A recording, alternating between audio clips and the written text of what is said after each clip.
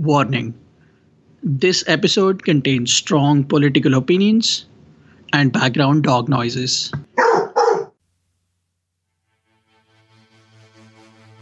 Broadcasting from a subspace signal that will divert us to Starbase 11 for heretofore unknown reasons. This is PoliTreks. The Time Directive, the Declaration of Human Rights, the United Federation of Planets, the United Nations, World War II, the Dominion Federation War, the Art of War, the Teachings of Sirach, Jesus Christ, Kalis the Unforgettable. Welcome everyone to PoliTreks, the show where we look at the socio-political happenings of today and in history through the episodes, movies, and philosophy of Star Trek.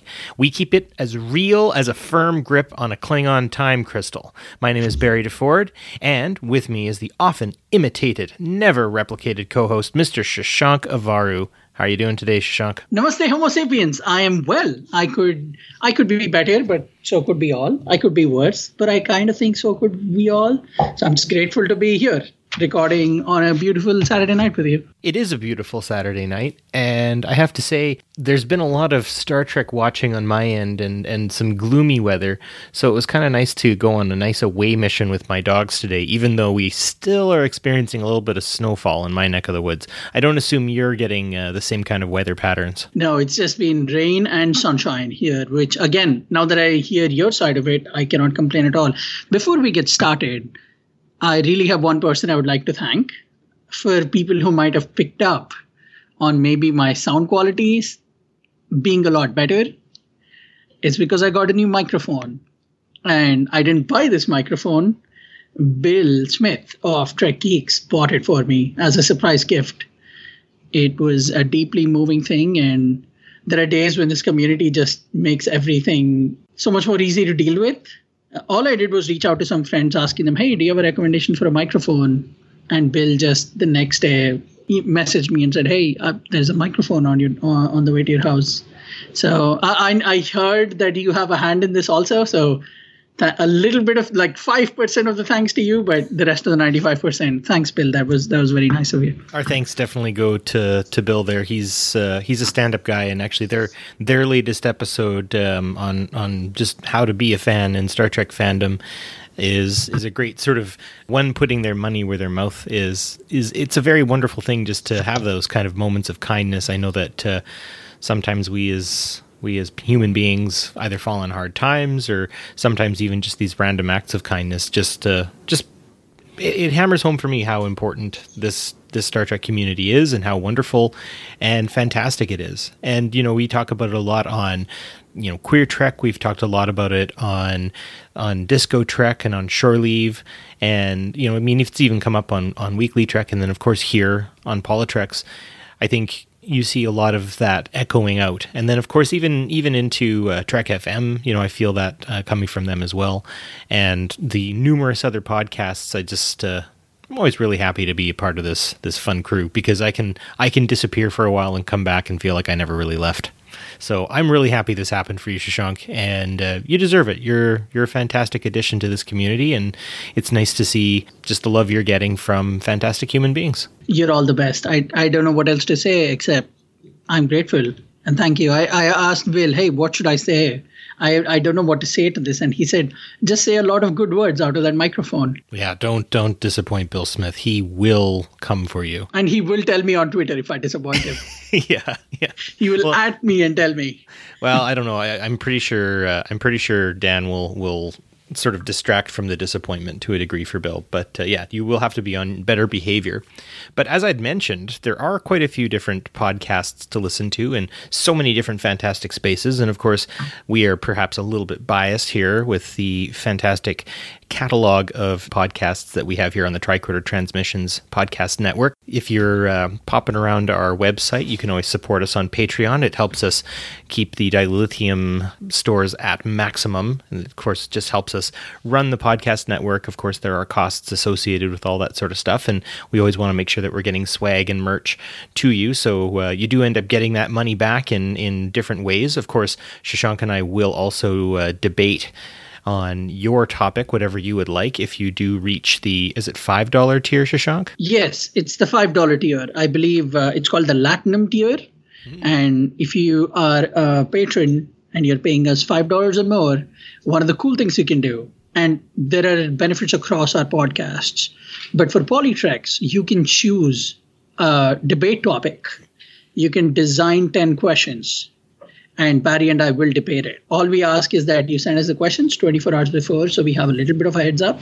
But I was thinking they should all be very much political and social, very relevant to PoliTreks. But honestly, if you just want to make a joke episode, we'll do it. We are not above that here at PoliTreks. We love cracking jokes and being funny. So if it's a funny episode, we are all for it, aren't we? Absolutely. Also, if you want to get in touch with us just regularly on the social medias, you can always find us at PoliTreks on Twitter. Same thing on Facebook. And of course, you can also find me at BJORNDEFJORD. That's BDEF. You'll notice me usually posting about Star Trek or politics because, of course, that's basically what I live, breathe, eat, and sleep. Where do we find you, Shashank? People can find me on @gutter_hero on Twitter. That's UTDER_HERO. And you can find Zod there too. Yes, dogs will be in this podcast. I tweet about nerdy stuff because I'm a nerd. Teenage Mutant Ninja Turtles, WWE, a lot of Star Trek, and Cobra Kai is coming out. That season 2 is going to be out April 24th, so I'll be tweeting about that. But most importantly, we are starting a new podcast here on Tricorder called Faraday. You could look that up if you just type in FARADAY. It's hosted and completely organized by Felicity Pickens, so I don't want to take any credit for it. It's a tabletop podcast, and it's a role-playing game podcast set in the world of Star Trek. I am playing Captain Varun Rai on there. So USS Faraday is the ship, and I'm the captain. If you enjoy everything we do here, chances are it'll be nothing like that. So come and listen to me and all of us doing something a little different. I look forward to heckling in any way, shape, or form I can at your captaincy. I will just nitpick here and there and all that when I hear the episodes drop. That should be quite entertaining. Just remember, even on my birthday, I will never be Jellica. Bringing up the past. Good. Well, I think with that, let's get on to the news.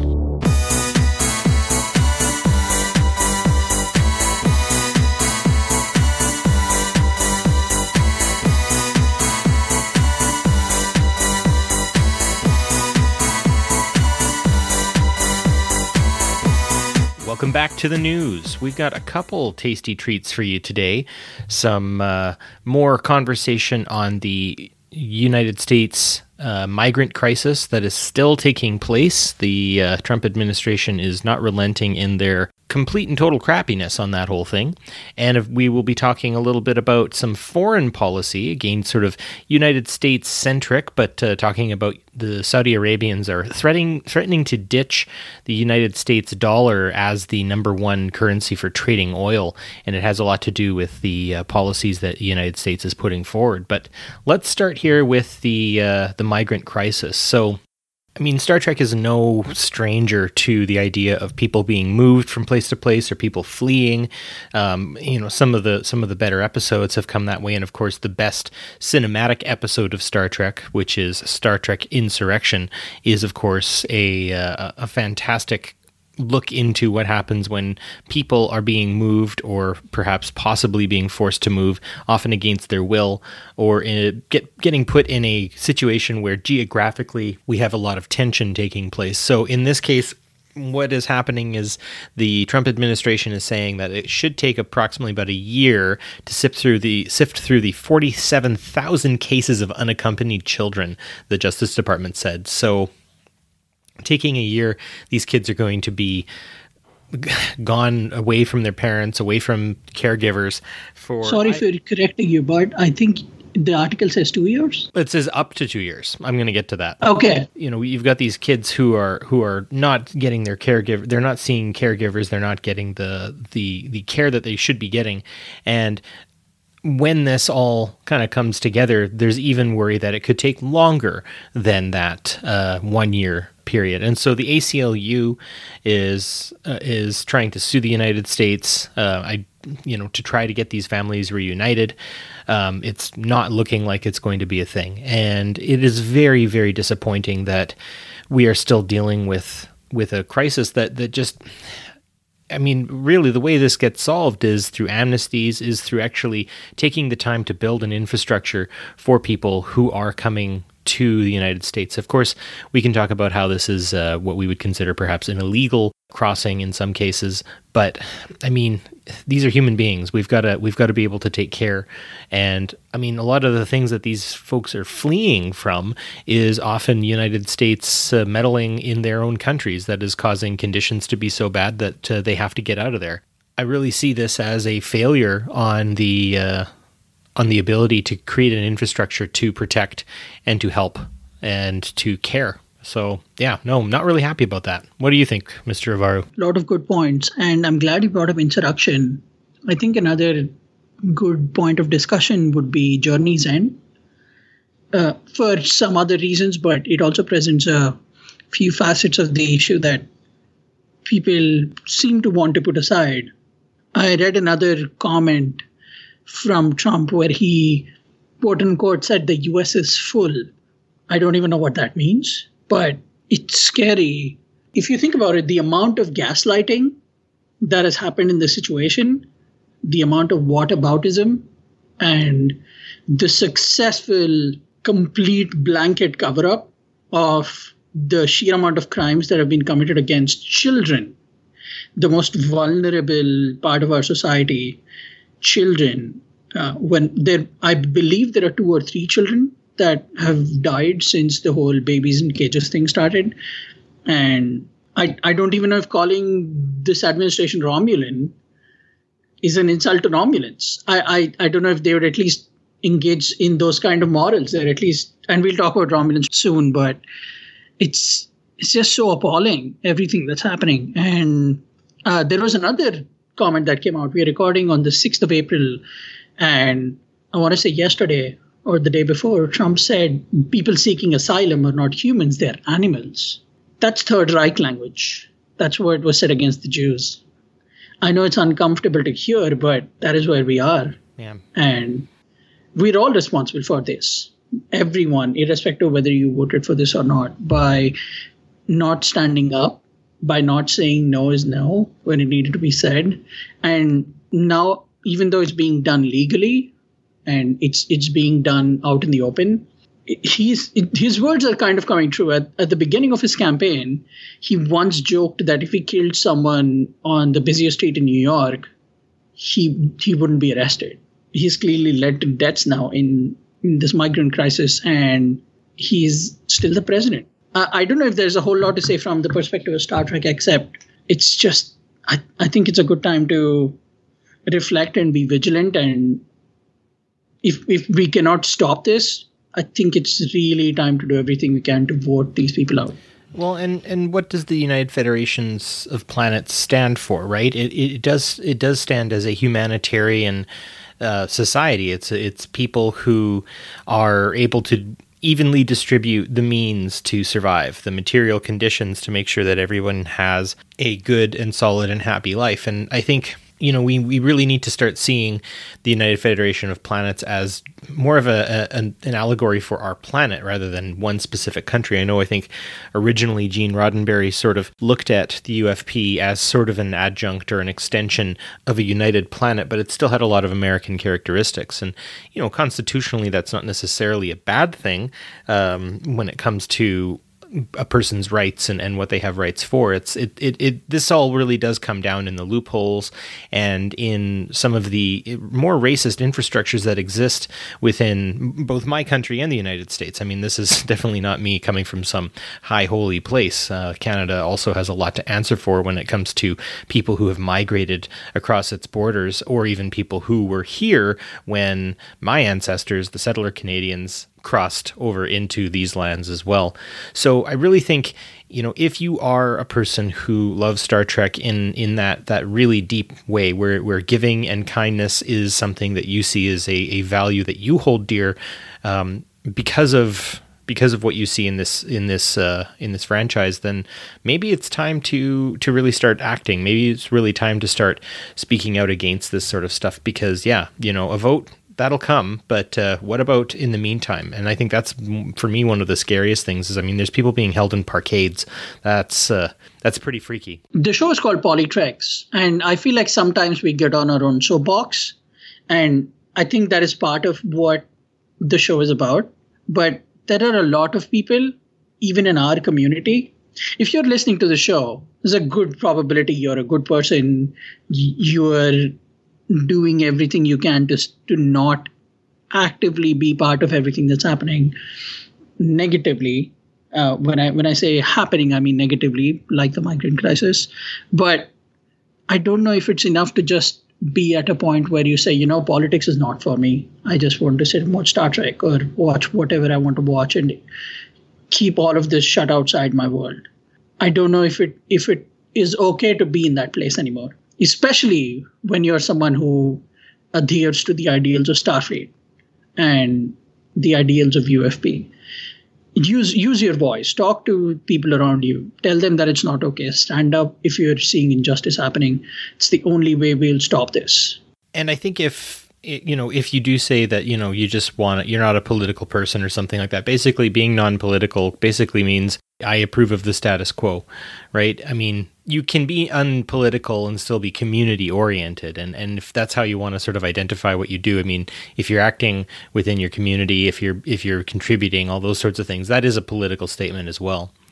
And in terms of political statements, our next story has a lot to do with that. Saudi Arabia is considering ditching the US dollar as the currency with which they trade oil. The Organization of Petroleum Exporting Countries, or OPEC, is now starting to wonder if it's not being treated very well. And Saudi Arabia has basically threatened to sell oil in currencies other than the US dollar if Washington passes a bill that exposes OPEC to U.S. antitrust lawsuits. Basically, what we're looking at here is the United States is trying to use a very heavy hand to control the way oil gets moved around the world, and that's a really big problem. They don't have a monopoly on this resource that, as much as it's destroying the burning of it is destroying our planet, at the same time, it is a very, very important commodity. They've gone so far as to impose sanctions on vessels and companies who are heading between Cuba and Venezuela. And so you can see how oil is such a political tool. I'd be interested to see if in the future, or at least even the near future, given the one short trek that took place, if Discovery is going to be looking a little more deeply into dilithium and its limited supply, and how the UFP ends up kind of dealing with that problem, because we haven't really seen that take place in Star Trek, at least the stuff that I grew up with TNG, Voyager, Deep Space Nine. They're the only limited resource that really pops into my head is of Ketracel White for the Jem'Hadar. But again, Shashank, as a person who grew up outside of the United States' sphere per se, what do you think these countries are trying to get at, and is it something that you think India would also participate in? So there is a term used by Indian economists called Pax Indica, Paxindica. It is Latin. It translates to the century of India. Couple what is going on right now with this shift about what is going on with the dollar and this need for our dependency on oil to continue. And if you just look at the seismic shifts that are happening so slowly that we're really not taking time to sit down and think about it a whole lot, I feel like the conversation is turning more and more toward India, because an article came out today that said India is going to be the third largest economy by 2030, right behind, I believe, US and China. So if you take out US, which again more and more is becoming an isolated nation, especially when it comes to economics, and then you take China, which because of its communist policies likes to stay isolationist, it falls on India to do their best to try to turn the conversation toward us. But going back to the bigger picture, just 100 years ago, nobody was thinking about oil. There was so much of it that there was enough to go around. And now we're getting closer and closer to a Blade Runner style apocalypse, where once that resource goes away, if you think about it, once oil is gone, the world comes to a stop. Quite literally. Planes stop flying, ships stop moving, cars stop moving, and we almost start descending into the Terran Empire. It'll become a climate-ravaged, environmentally disastrous society where kind of laws will stop mattering. And I've been reading so much about just statistics and philosophy recently. Apparently, the human society is 3 meals away from complete anarchy. So if the entire world misses 3 meals continuously, the world will stop functioning as it is. So that's how fragile we are as a society. And I'm struggling to remember the name of the episode. I'm sure you can remind me. It's the Star Trek TNG episode where environmentalists show up on the Enterprise and tell them that warp has been hurting the overall space-time fabric. 100 years ago, nobody was thinking about that. Just like in TOS or even in the first few seasons of TNG, nobody was really thinking about all that. But when that focus came, and this was, I want to say, at least almost 30 years ago when this episode came out, that conversation was started in Star Trek. So the way our franchise continues to be prophetic is incredible. And you're right. I really think with Discovery, they have the opportunity to actually do an environmental story arc. Just take a full season to talk about the environment and the politics of environment and what happens when things like climate affect space and time overall. There's an article out this weekend that talks about how climate change is adding to the migrant crisis. And people don't think about this often because there is not an immediate connection there. But if there is climate change, there are resources that do not come into places where they're supposed to. And when there aren't resources, people try to move to places where there are resources. And that's kind of what the migrant crisis is about, is people not having resources in a place and then them trying to move to a place where they are there. So I don't know if I threw a lot at you. That was not my intention. But yeah, there is definitely profit here. And there are some really good articles, essays out there that talk about how the climate change phenomenon can be profitable to some people. I don't mean to sound like a Ferengi. That's not my intention. But, peace is a good time for profit and war is a good time for profit.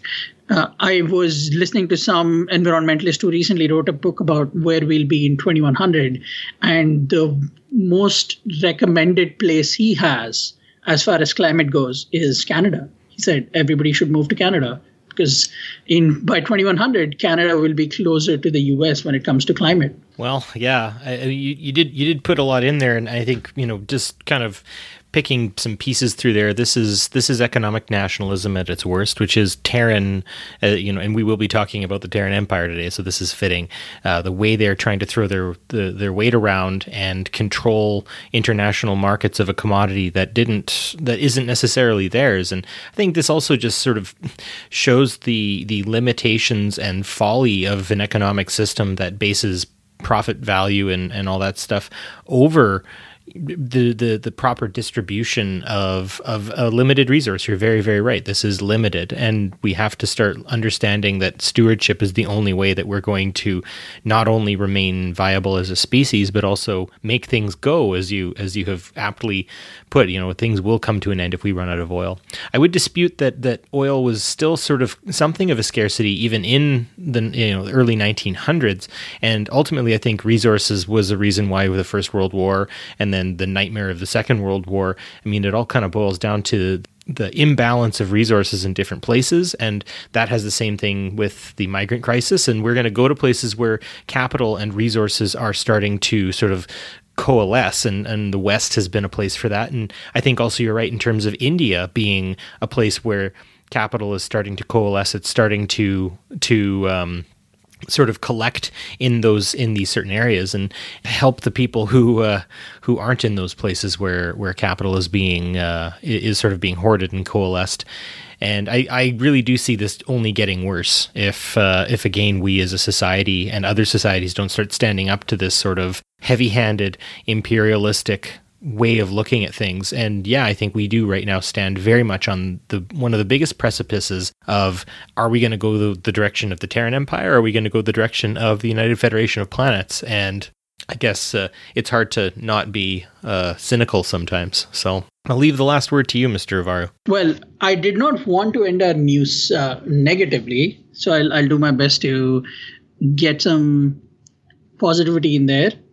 Maybe it's not related to the world, but we are winding down on Star Trek Discovery. And with every episode, I would love to hear your quick thoughts on this. I feel like I have a new favorite episode of Discovery. They are killing it with that show.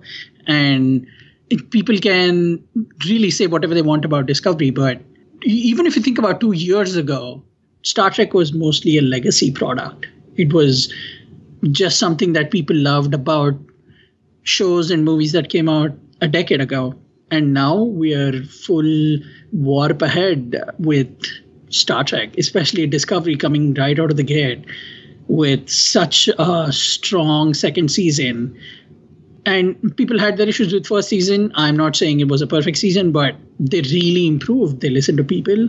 They listened to all the positive, constructive criticism, and they improved. And I don't know where we go from here. And I know there's a lot of Star Trek coming out. So I really would recommend everyone to hold on to their tricorders, because this is only going to get better and it's only going to get bigger. And I am here for it, man. Are you? Me too. The more we talk about this this phenomenon that is Star Trek, the more we're going to get out of it. And yeah, I mean, even just looking at the way social media works, the ability to interact with the writers and the actors. Obviously, if you haven't seen the latest episode of Star Trek Discovery, with a very, very Pike-heavy episode, I'm not going to give any spoilers, but just to give you an idea of how much I'm enjoying it, I was watching that episode yesterday, and there was a very important scene with Pike. And if you've seen this, you can see it etched in your brain, because you cannot unsee that scene, because it is an amazing moment. I didn't notice that my partner had come in with our dogs and was cleaning them off and was asking for help. I was so zoned in, I didn't even notice the world around me. The entire group has been doing a fantastic job. Sonequa Martin-Green has been showing so much emotion and so much range, and she is supported by a cast who is, I mean, you can just see the chemistry. So you know what? If we act like that as a family, then we are going to see success. And I think that's why Star Trek is being successful, is because we see a crew not only as acted as Star Trek, but we also see a family doing that work. And that's always really great to see. Hey, Barry. Yo. I think there's only one way to get into our topic for today. Glory to the Empire. Jolan, true.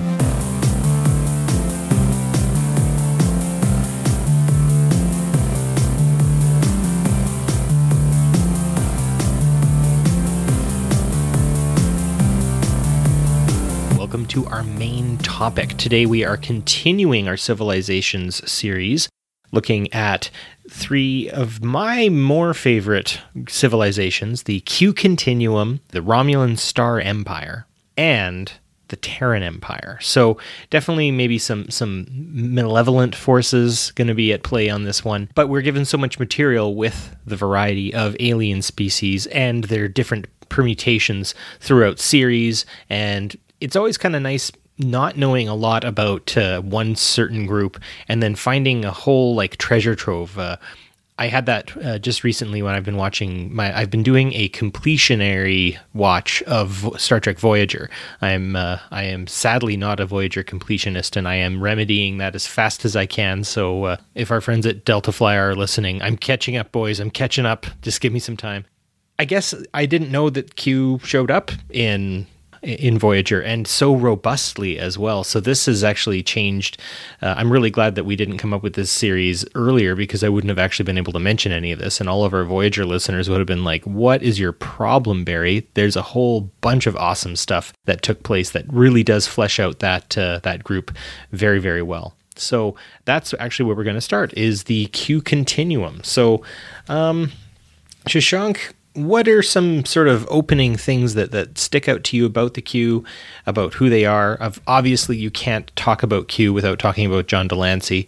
Where are we at? Let's get this going. Let's jump right in. But I'm sure we can get into the John Delancey of it all soon enough. But as a race, even if you can call them that, because they themselves like to refer to themselves as the Continuum, so I'm going to respect that. As far as the Continuum, the group of Q goes, they are very, very similar to Hindu gods for me. That was the first place I went to when I saw the pilot of TNG.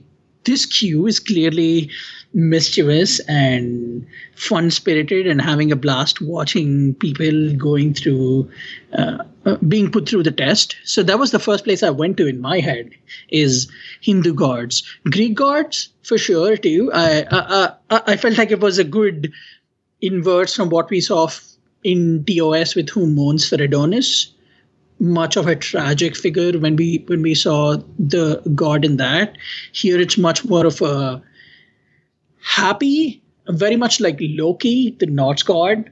That was a touching point for me too when I think about the Q. But unfortunately, Q also represents to me some of 20th century's worst politicians, and the way they used people, the way groups of humans were used for experimentation and tests and strategies and fodder for war. There are so many places to go there, but those are a few initial points for me. What about you? So yeah, we've talked about the Q as sort of a god-like figure, and this the way I always start when I think about Q is the quote by Epicurus: "Is God willing to prevent evil but not able? Then he's not omnipotent. Is he able but not willing? Well, then he's malevolent. Is he both able and willing? Then whence cometh evil? And is he neither able nor willing? Then why call him God?" And I do think that the relationship that Q has with the concept of godhood really does make me see them not as a continuous species who has always been occupying this space. It's almost like they have progressed to the point of God, right? Their exploration and their discovery has taken them that far. And in this case, they've sort of like completed a sandbox game, like Red Dead Redemption or Grand Theft Auto. When you complete that game, you can still go back into the game and play around, and maybe there's a few side missions you might have missed or something. But overall, really, what do you do at that point? Usually, you know a lot of the cheat codes, you have a lot of the items that you should be getting in that video game, and you just basically start kicking down the card castle. And so I see Q himself, the actual John Delancey character, as maybe that kind of bored Loki-like trickster god that you sort of mentioned earlier. He just wants to see if he can sort of corrupt Picard, and it's sort of like this weird sort of long game Book of Job that John Delancey's Q does with Sir Patrick Stewart's Picard. And I don't think it would have worked as well if there wasn't as much chemistry between both of those characters, so I'm really happy that happened. But the idea of a mortal or not omnipotent species getting to that point also actually reminds me of some of the precepts of the religion of the Church of Latter-day Saints of Jesus Christ. I'm not Mormon myself. I'm not LDS myself, but what I understand, and those LDS listeners are people who may have a bit more understanding of the church, is in the afterlife, there is a possibility of a person to actually sort of take on their own planet and become the god of that planet, as far as I understand. So this is limited. This is very much just outside of my university. There was a Mormon institute, and I had a few friends who were LDS, and I would go play foosball there with them. So this is basically my understanding. So if I'm a little out, then please forgive me. But I do find that they are maybe not necessarily a god species themselves, but one who have just come to that point, and now they're sort of bored, and they just kind of want to do whatever. Okay, you officially made the favorite moment of PoliTreks for me so far. It wasn't me breaking down the Traveler. It wasn't me gushing over Star Trek Into Darkness. On a Star Trek Politics episode, Barry DeFord just pulled out the Grand Theft Auto card. Way to go, man.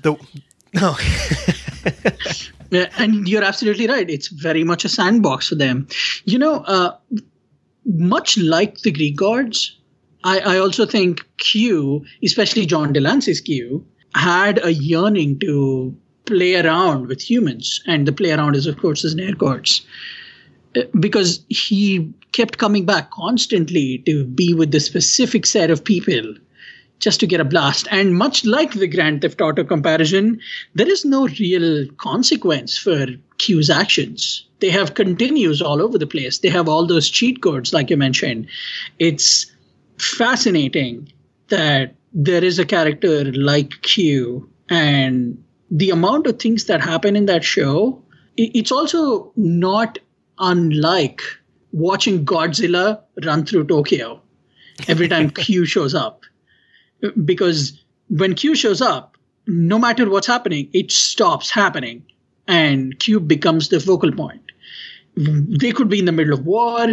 They could be in the middle of a very peaceful, regular recon mission.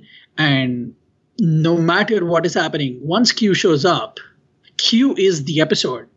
To command that kind of power, it takes that natural amount of endless resources to pull from, that near immortality. Correct me if I'm wrong, but I don't think there is a death for Q. Yes, there is. In its Voyager, where it takes place, there's a suicide, and then there is actually a battle, a whole war that takes place. I'm going to spoil a little bit, but don't worry, it's fantastic. Basically what happens is Q has a baby with another Q. Originally it was going to be Janeway, but a few things kind of roll out and it changes. But what basically happens is this Q Jr., who is actually played by John Delancey's actual son. Nice. Which, again, if you're not watching Voyager, you're missing out. Holy doodle.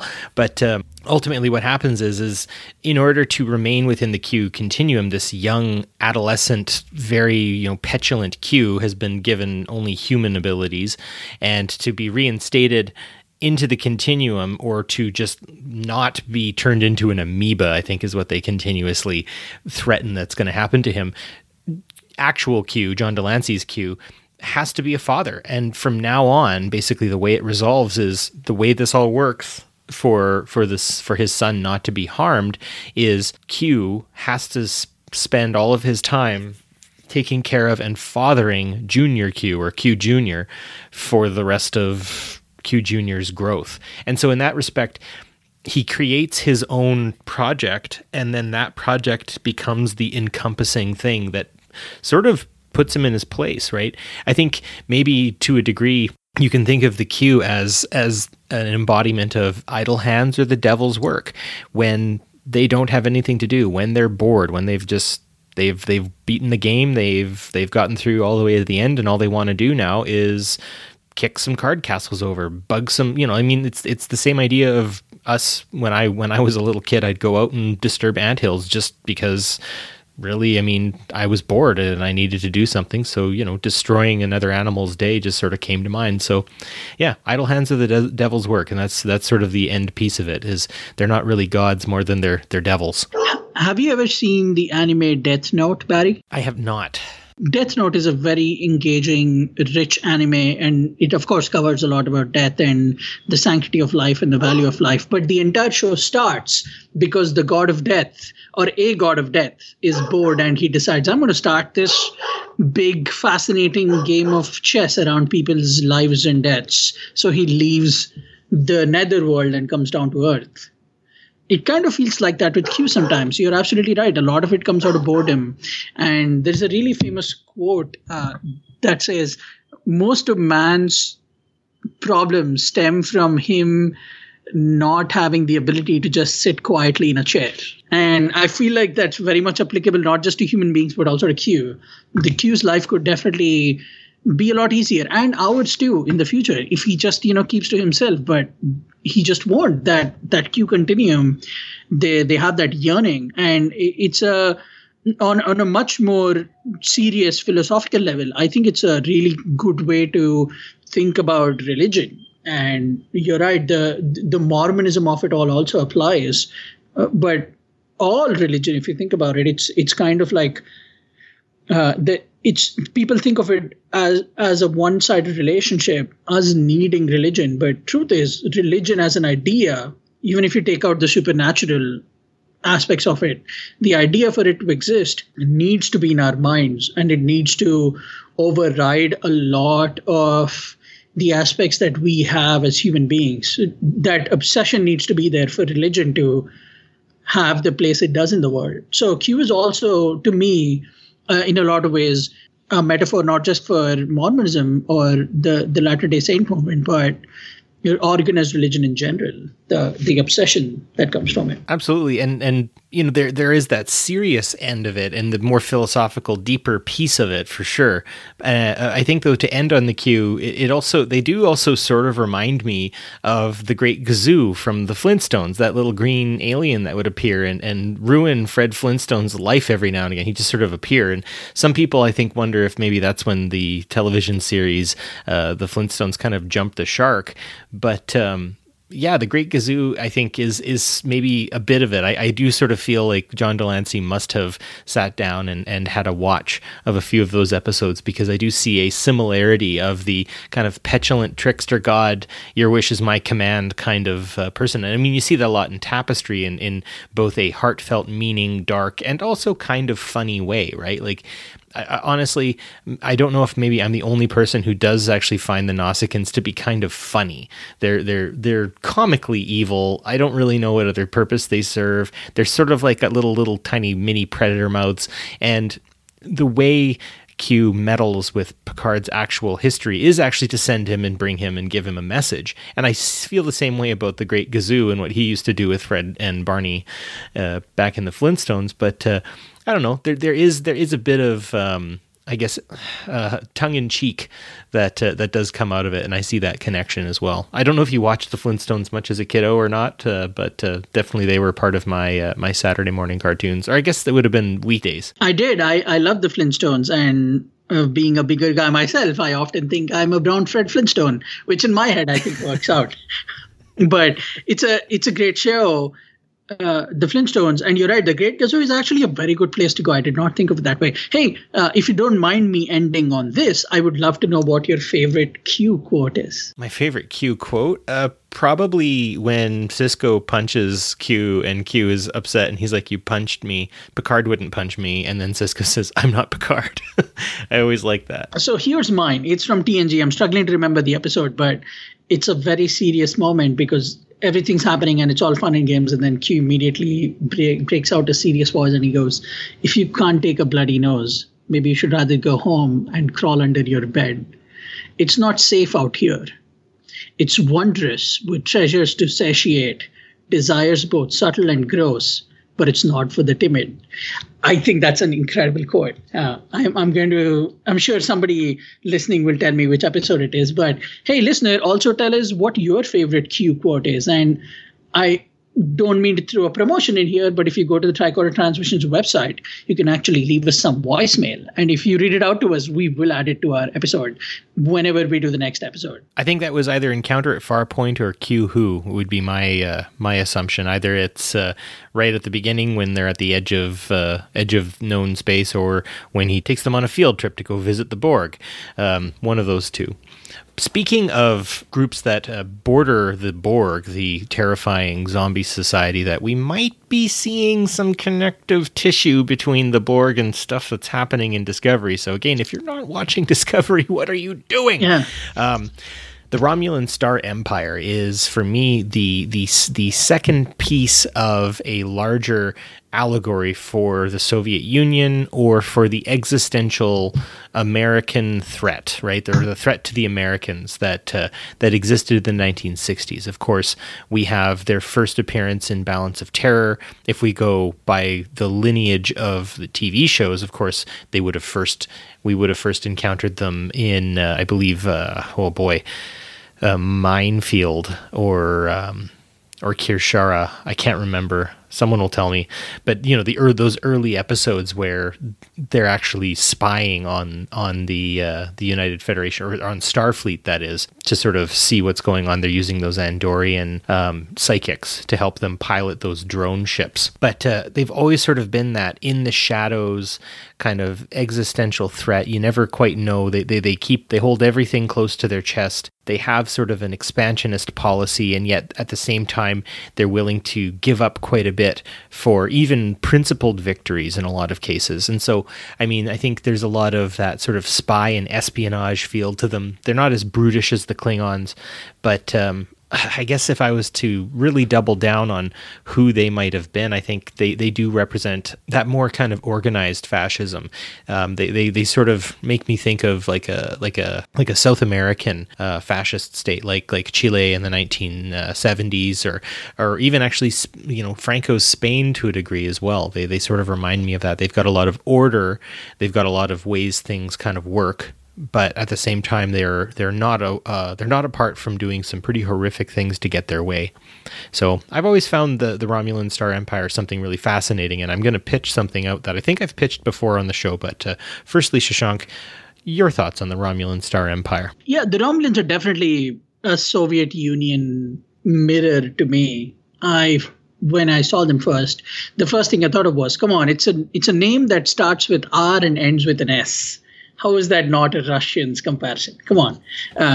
Especially the things they do with their cloaking technology. And if you think about the time the Romulans were created in the late 60s, and it's definitely fascinating to think about where we are now. And in a lot of ways, we are exactly where we were with Russia.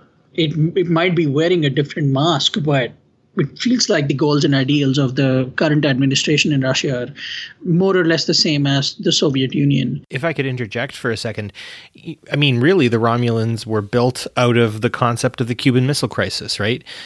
Submarines sort of passing in the night, all that sort of stuff. And yeah, you mentioning that modern Russia has been sort of flexing its muscles a little bit in places and whatnot. And so is China. I've got a bit of a hot take on that, though, in the sense that how many bases does each of those countries have, and versus how many bases the United States has around the world? You should Google it. Check it out. You're using a device right now to listen to this podcast. Just look up United bases, Army bases around the world that are operated by the United States versus China or Russia. You might be a little bit surprised, and often if you see submarines from other countries bumping into areas that the United States or its allies hold sway in, maybe it's just the idea that there isn't really a lot of places to go without bumping into the United States sphere of influence. So sometimes I wonder if the way the Romulans work, especially around the neutral zone, is they don't really have anywhere else to go, because if they go in the other direction, they're going to bump into the Borg. So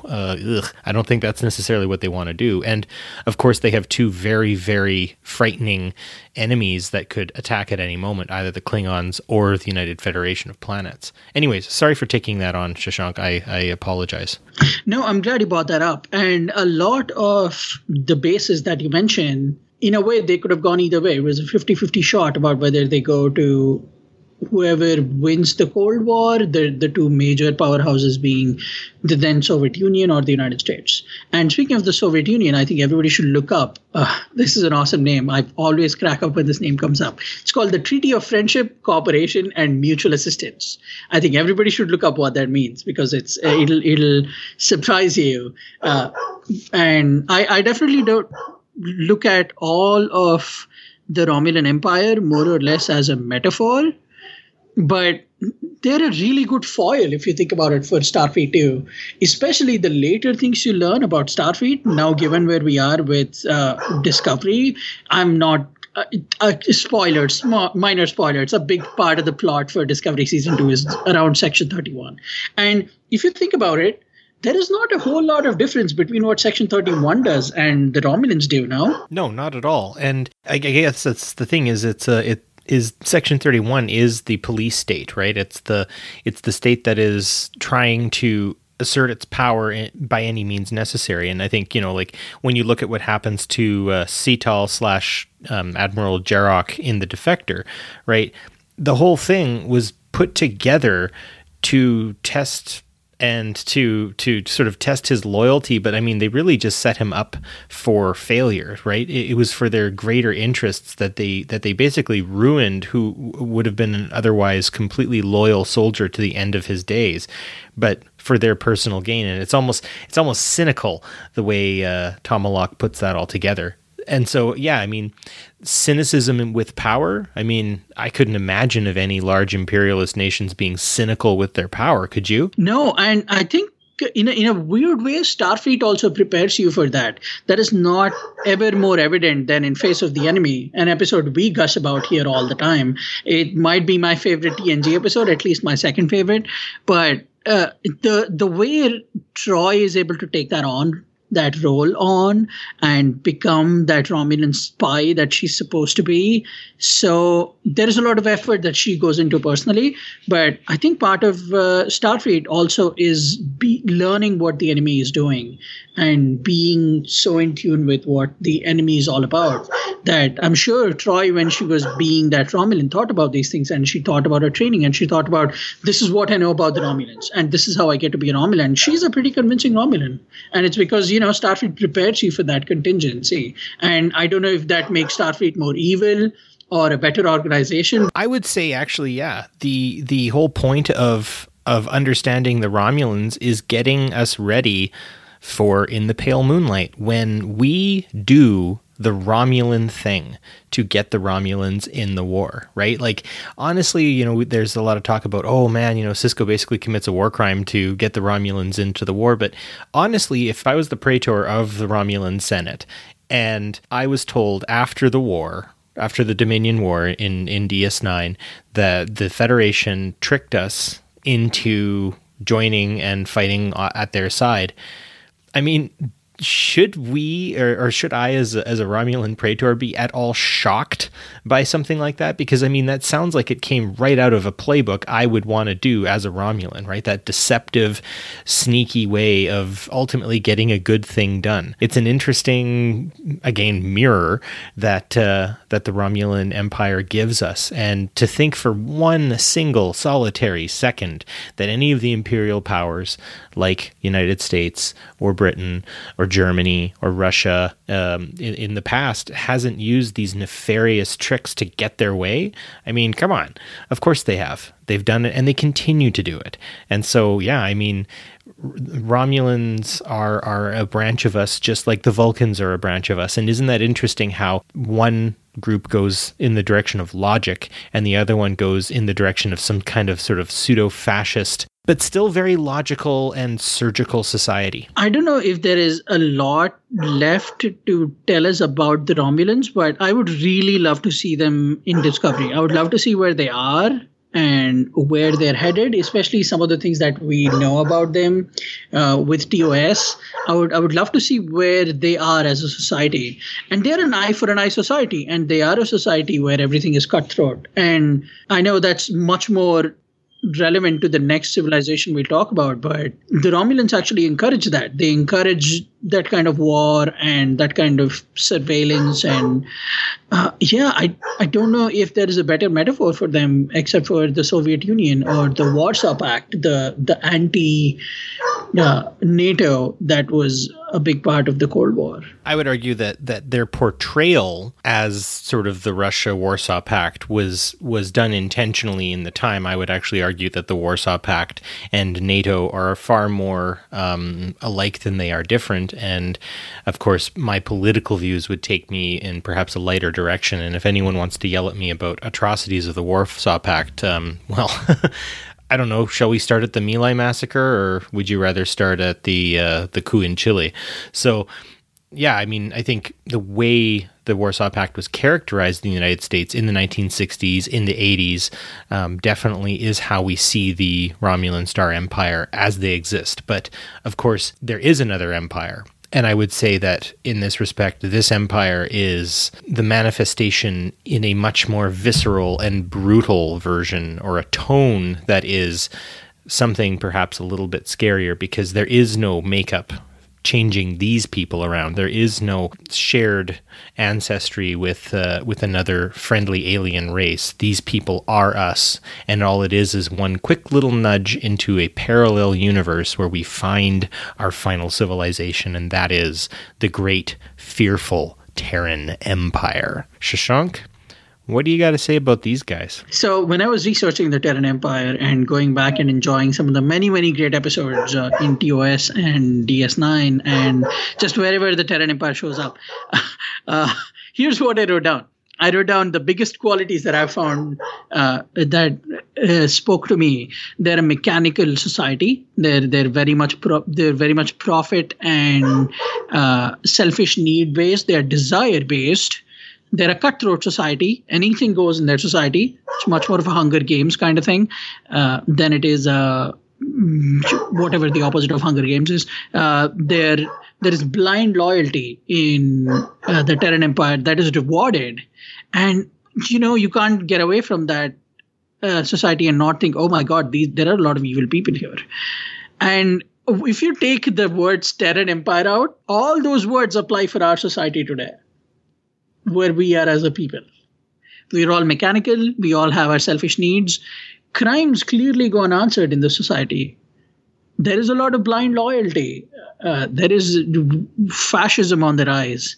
And the way we are treating our planet, the way we're treating each other, the way we as a people have become to where we are rewarding the lack of emotion and the lack of empathy, where we're giving the highest positions of power to these people. I don't know if there is a better metaphor, sadly, for the Terran Empire than 2019 planet Earth. I would call it the Lorca factor. He blended right in. And I think that's the thing, is you can have a wolf in the fold.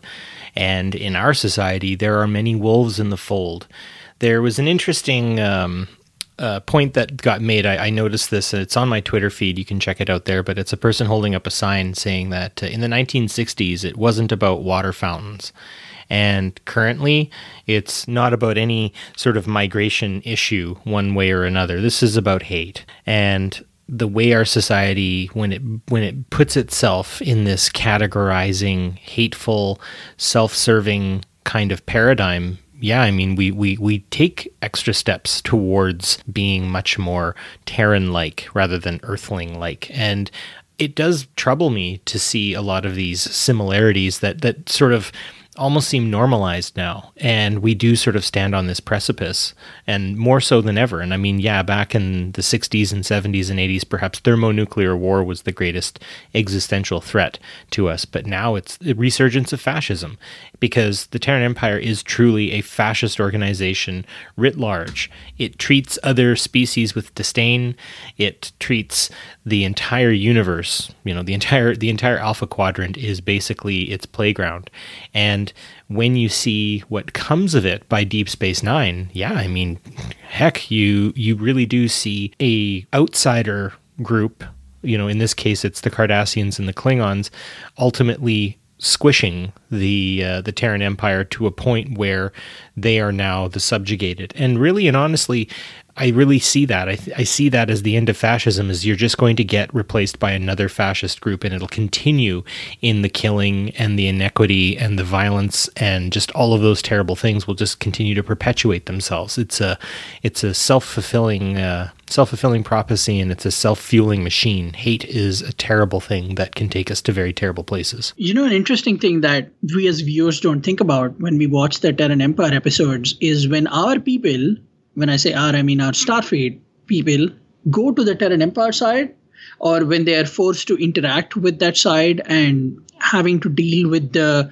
complications that arise from this hole in time-space, our people do some evil things. They do some very questionable, very teetering on the side of wrong and evil things. And yet, because we love these characters so much, we come to terms with it, or we normalize it in our heads and we say, oh, this is not really us. This is a mirror universe. That's why it's called mirror, is because it's not us. It's what happens in the mirror. It's never real. It's whatever happens in the mirror stays in the mirror.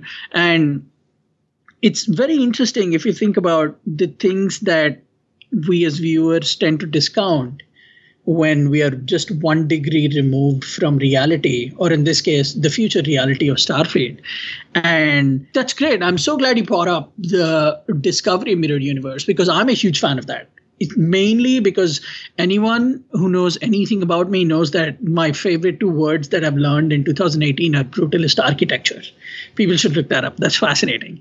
Thank you, Gersha Phillips, set designer of Star Trek Discovery.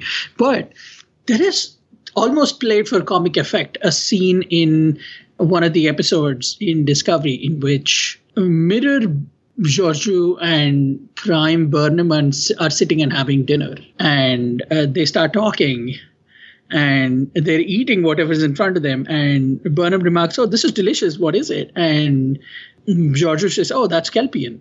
You're eating Kelpian." The fact that your best friend in one universe is something you're eating in this other universe.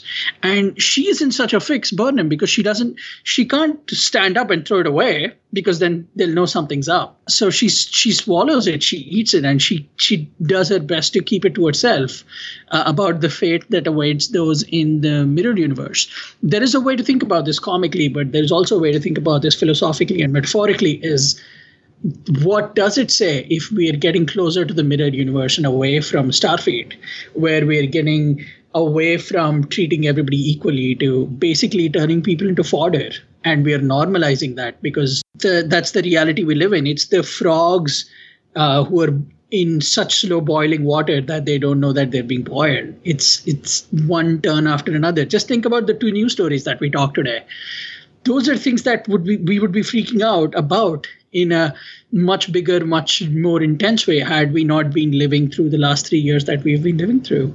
So there's a lot there to be said about the Terran Empire. When you take up the costumes and the grandeur and the brutalist architecture of it all, it's very disturbing. We're eating each other, and that's what that is. We're literally, if we live in a fascistic society where it's winner take all, where it's your interests above others, that's what happens. We eat each other. And that's the perfect example of it. And you think about when Kirk meets Spock, the mirror Spock, when Kirk has his first foray there, he does convince Spock to change. You know, in every revolution, there's a man with a vision. And Kirk's not wrong. And I think maybe where this goes wrong is where this does go wrong, is in terms of Spock's revolution doesn't take into account the outside nations from the Terran Empire. The outside nations are not just going to immediately fall in line and want to be friends with a group who were their slave masters for a very long time. And I think that's something, myself coming from a country that has done its fair share of harm to other people, there have been instances where I've encountered a person of indigenous heritage not really wanting to associate with me much.